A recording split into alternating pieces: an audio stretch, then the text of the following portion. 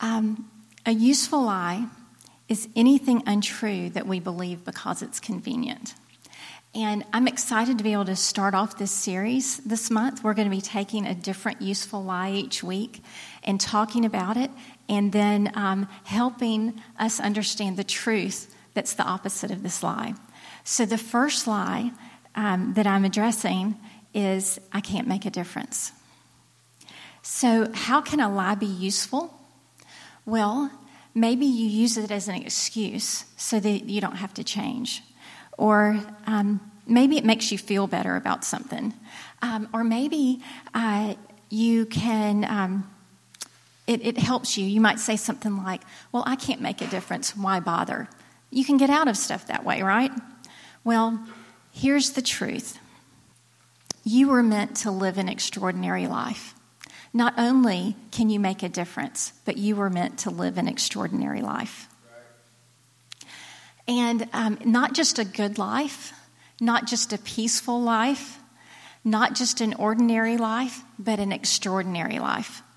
That's God's plan for you. But here we are living life, and sometimes it doesn't feel very extraordinary, right? Day by day, maybe you're going through some things. Maybe you try, and it really doesn't seem that you're making a difference. Well, if you're a follower of Jesus, you have the power within you to live an extraordinary life. The enemy wants you to believe the lies. Our enemy, we have an enemy, the devil, who wants you to believe that you're not able, that you're not good enough, that you're not going to amount to much.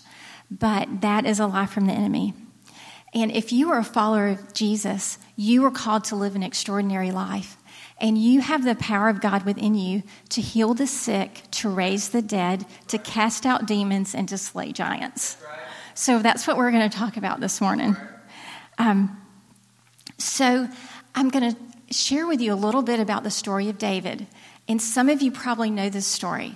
But as we go through the early life of David, I want you to listen to the lies that he could have believed and the truth that he held on to. And it was really remarkable to me as I went through the life of David and realized how many lies he was confronted with in his early years. Now we know David as a giant killer, a great king of Israel, and a man after God's own heart. But let's look at his early life. Do you know that David wasn't appreciated by his own family? You can find this story in 1 Samuel chapter 16. So there needed to be a new king in Israel. So God told Samuel, the prophet of Israel, to go to the home of Jesse and anoint one of Jesse's sons as king. So Samuel goes, and when he gets to the hometown, he invites all the leaders of the city. He tells Jesse, bring your sons. And it was a big deal. There was a feast. They were sacrificing. This was a big event for this little town. And Jesse brings his sons. Well, he brings them one by one before Samuel. And the Lord is speaking to Samuel as he looks at each son. And the Lord is saying, he's not the one. He's not the one. He's not the one. Jesse brings 7 of his sons before Samuel. None of them are the one. So Samuel asked Jesse, do you have any other sons? Well, what does Jesse say? I've got a son, the least, the youngest. He's out in the field with the sheep. Samuel says, go get him.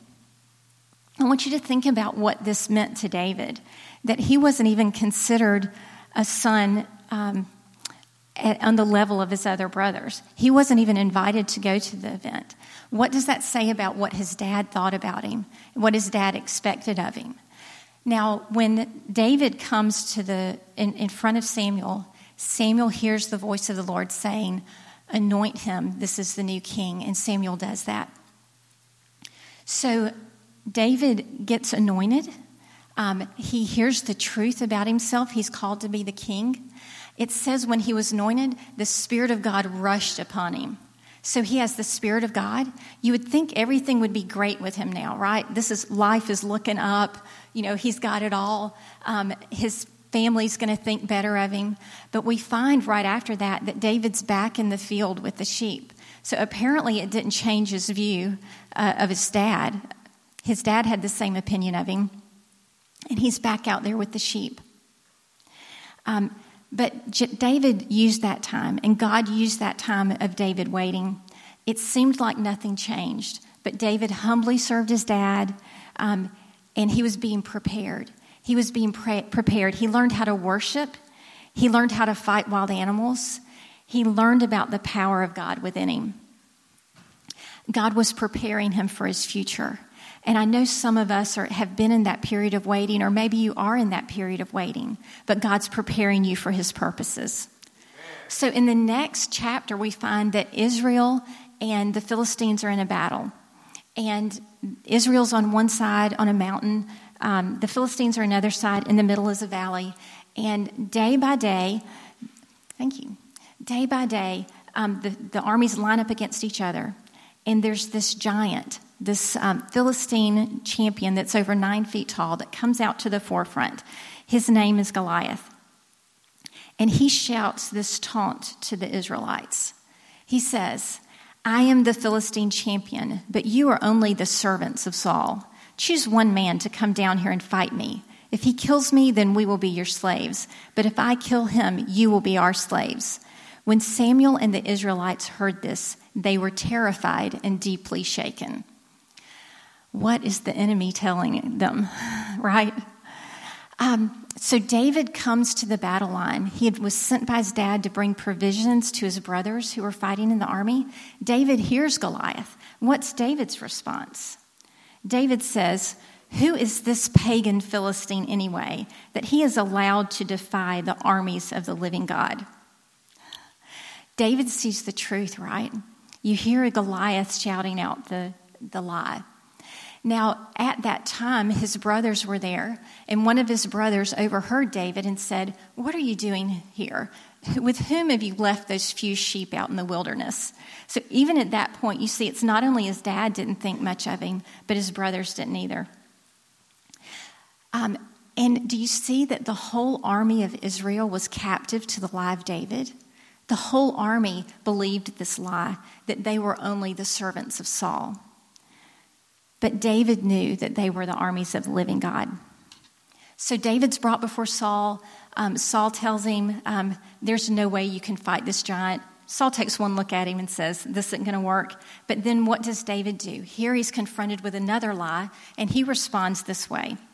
He recalls the power of God working through him. He hears the lie, but he recites the truth that he knows. And he tells to Saul about how he was able to protect his sheep, how he fought the lion, how he fought the bear. And he says, "And this pagan Philistine will be like one of them, for he has defied the armies of the living God." Saul responds and says, "Go, and may the Lord be with you." Well, at least Saul recognized the power of God in David in that moment. So you may know this story. Goliath goes out. David goes out to meet him. Goliath threatens and says, "I'm going to feed your flesh to the wild beast." David responds, ignoring the lie that Goliath said, and responds with the truth. He says, "You come to me with sword and spear and javelin, but I come to you in the name of the Lord of heaven's armies, the God of the armies of Israel, whom you have defied. Today the Lord will conquer you, and I will kill you and cut off your head. And then I will give the dead bodies of your men to the birds and wild animals, and the whole world will know that there is a God in Israel." Amen, right? I don't know. I get excited every time I read that. I feel like that's a call that we have as believers in God, to have that kind of confidence, to have that kind of faith, that when the enemy is coming against us, we declare and we tell him to his face, "No, this is the truth. I know who I am, and I know who my God is." So David kills Goliath with just a stone and a slingshot. And as soon as the champion falls dead, the Philistine army runs away. And what does the Israelite army do? They take off. They give a great shout of triumph and rush after the Philistines. This sounds like a different army, doesn't it? For 40 days they had listened to the taunts of Goliath and believed the lie that they were only the servants of Saul. Then David comes in knowing the truth, takes out Goliath, and then they realize what they are able to step into because of the model of David. So I want to encourage you to believe what you can step into. So David's life continued. He continued to have opportunities to believe a lie or believe the truth. But we're going to leave the story of David right now. If you want to know more, read 1 Samuel and 2 Samuel. Covers the life of David. Now, consider this. David lived before Christ, about 1,000 years before Christ. He was under the old covenant. Well, we live after the birth, death, and resurrection of Christ. We live under a new covenant. So how does that change things for us? In the Old Testament, the Spirit of God would come upon a person and empower them and equip them for a particular calling. In the New Testament, that same power, that Holy Spirit, is available to every believer. So that same power that operated in David, that enabled him to conquer the enemy, that enabled him to hear the voice of God, to write songs to God, to prophesy through those songs, that same Spirit, if you're a believer, is within you. So in Scripture, we have the testimonies of people who are meant to model for us. Some of them are meant to be examples of us, for us. They're examples of good and bad in the Bible. But I'm going to show you a couple of examples of people we should model our lives after. They lived extraordinary lives and set the example for us. Paul was one of those men that followed Jesus. And he said, "You should learn to imitate me. You should imitate me just as I imitate Christ." He's extending that invitation to us, right? I mean, he knows he's living his life as an example. And then John the disciple in 1 John chapter 2 says, "Whoever says he abides in Jesus, lives in Jesus, walks in Jesus, that person ought to live in the same way Jesus lived." It's this invitation that we have. They expected us to model our lives on their lives. The Lord invites us to live a life of power, to live an extraordinary life. And it's a life of intimacy with Him. It's a life of hearing His voice and doing what He calls us to do. It's a life that's available to every believer. When we look at the life of Jesus, the testimonies of what He did, those testimonies, those stories prophesy our future. They are the stories that tell us what's available to us. They speak of our potential in Christ. You've probably experienced the power of having a model or having something modeled for you and then realizing you could do that. I think we're designed that way. I mean, even as children, learning to walk and learning to talk, and, we model ourselves after those who are around us. There's something about seeing someone do what you thought was impossible that invites you into that too, and invites you to know that's possible. In my life, every spiritual breakthrough that I can think of was because I saw someone model something in their walk with God that I had not experienced myself. And it's this constant desire of mine to grow in the Lord and to be all that He's called me to be.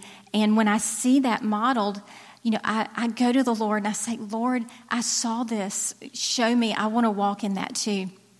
And one of the things that happened in my life, I grew up reading the Bible and reading the testimonies, especially from the book of Acts and the Gospels, about people being healed instantly. And I believed the Word of God was true. I had never seen that happen in my life or when I prayed, but I believed it was true, and I continued to pray. But then I came and encountered some people who prayed, and people were healed. A group came to Thomasville for a weekend, and I spent the weekend with them, and I followed them around, and they prayed for people, and pain left their bodies, and movement was restored to arms and legs that couldn't move in that way before. And I was amazed. And so I went to the Lord, I'm like, "God, you did it through them. I want to operate in this. I want to see your power move." And there are people in this church that were praying with me in the years before that. We gathered weekly and prayed, and we asked the Lord to see that kind of power regularly through us in our church. So that's part of the journey, is seeing the model, seeing what's available, and then going for it. And it was that model, that example before me that changed everything. So I want to encourage that you are able to live an extraordinary life. And I want to give you the definition of an extraordinary life. And so here's what I came up with. An extraordinary life is a life of purpose and power fueled by passion. A life of purpose and power fueled by passion. And so we want to start and look at purpose. You must know your purpose. You need to have a vision, a goal. You need to know what you're working toward. If you don't know where you're going, how are you going to know when you get there, right? Have you ever lost your way and didn't get to where you were planning to go? You need to have a goal in mind. What if you don't know what your purpose is? Well, I can share with you something I know your purpose is. Your purpose, part of your purpose is to know God. And part of your purpose is to love Him and love other people like He loves them. So if you don't have a specific purpose that you know from the Lord, start with that. And as you minister, as you love other people and love Him, He will reveal to you the rest of your purpose. So you have the opportunity to go for your purpose. And in the kingdom of God, a life of significance is the sum of daily choices toward your purpose. We have a choice every day of, are we going to pursue the purpose of God in our lives, or are we going to let another day slip by? You know, I think most of us are not pursuing evil, but a lot of us are like letting the days go by without pursuing what our purpose is. Not only does your life matter, your days matter. And your life is an accumulation of your days. There is power in persistence. Paul put it this way: forgetting what is behind and straining forward toward what is ahead, I press on toward the goal for the upward call of God in Christ Jesus. In 1 Corinthians, he says it another way: so I run with purpose in every step. I'm not just shadow boxing. I discipline my body like an athlete, training it to do what it should.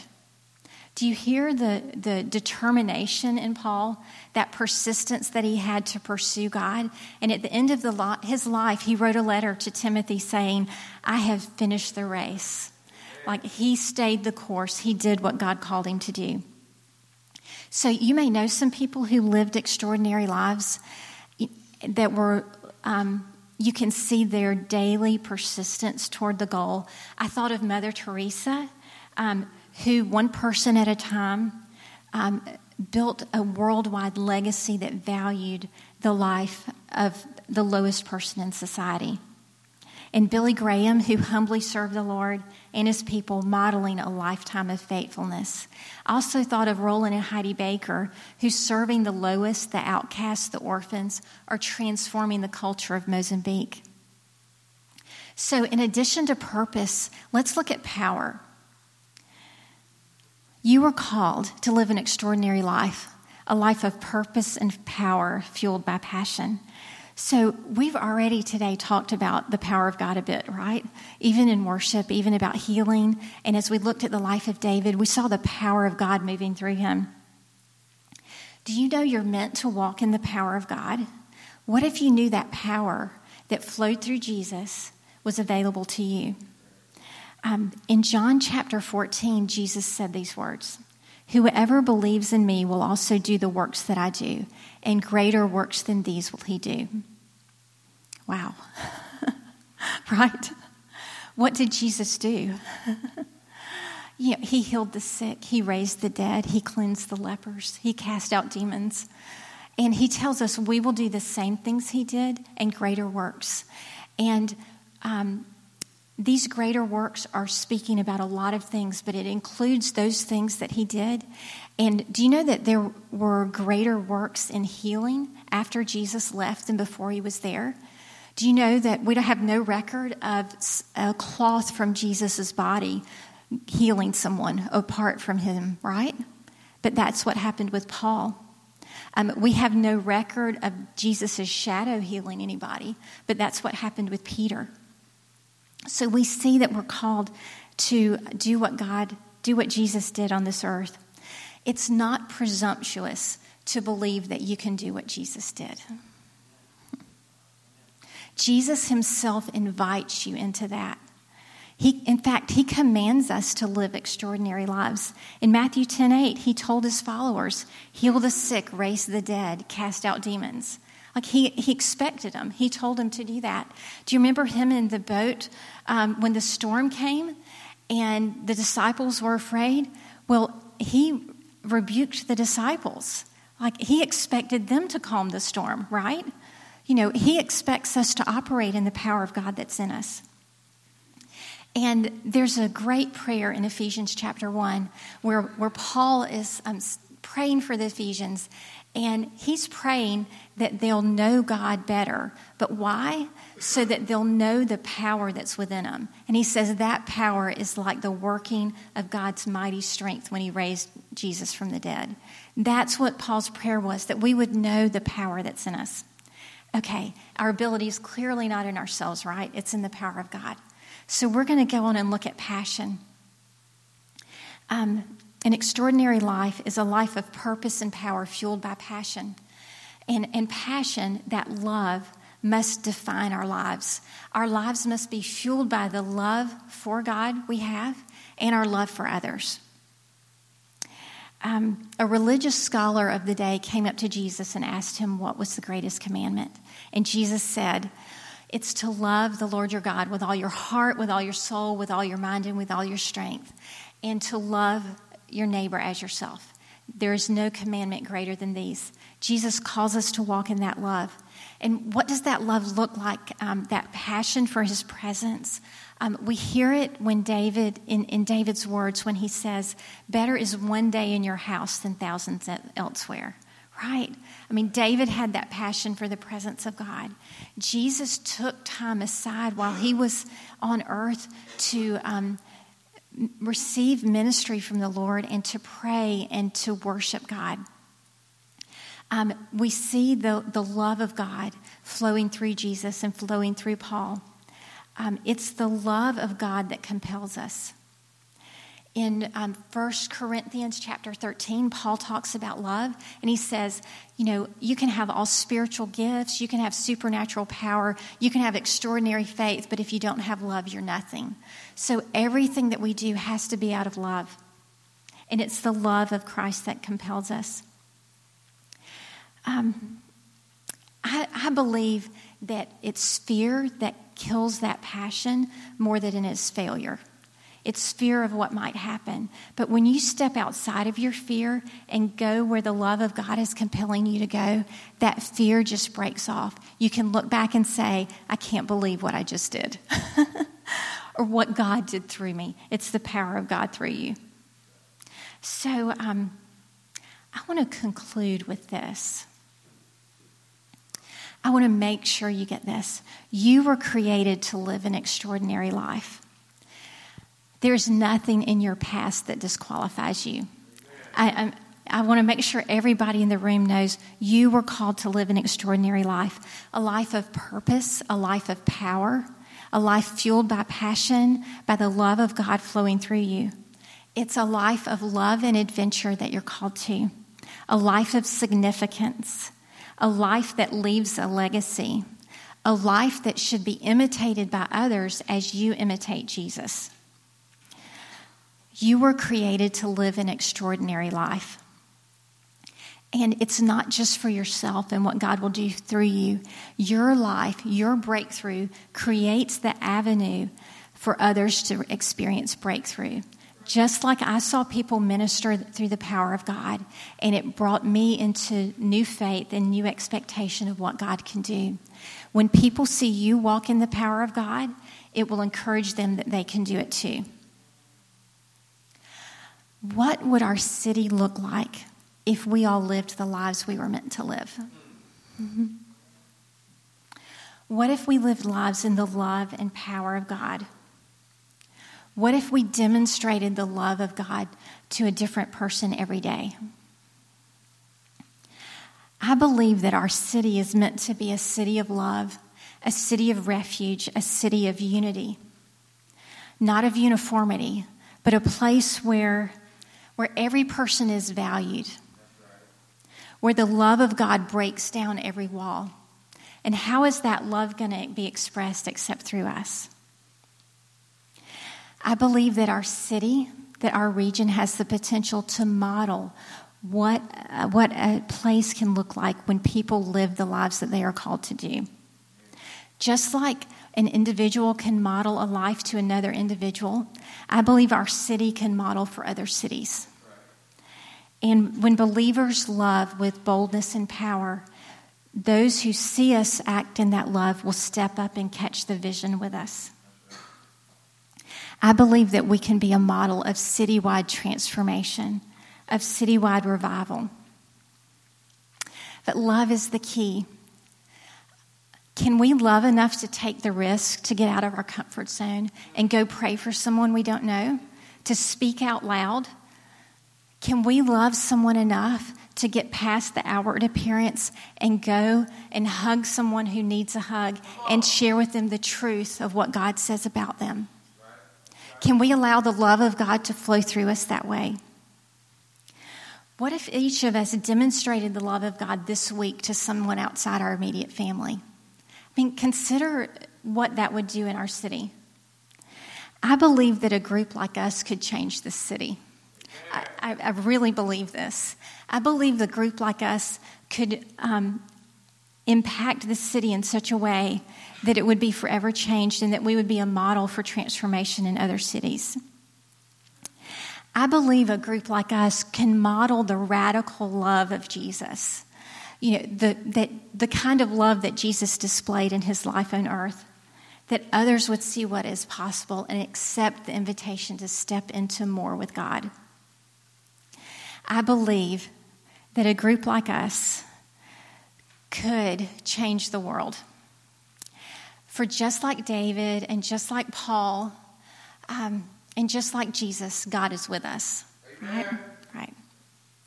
You can live a life of purpose and power fueled by passion. In fact, it's your birthright as a son or daughter of God. That's right.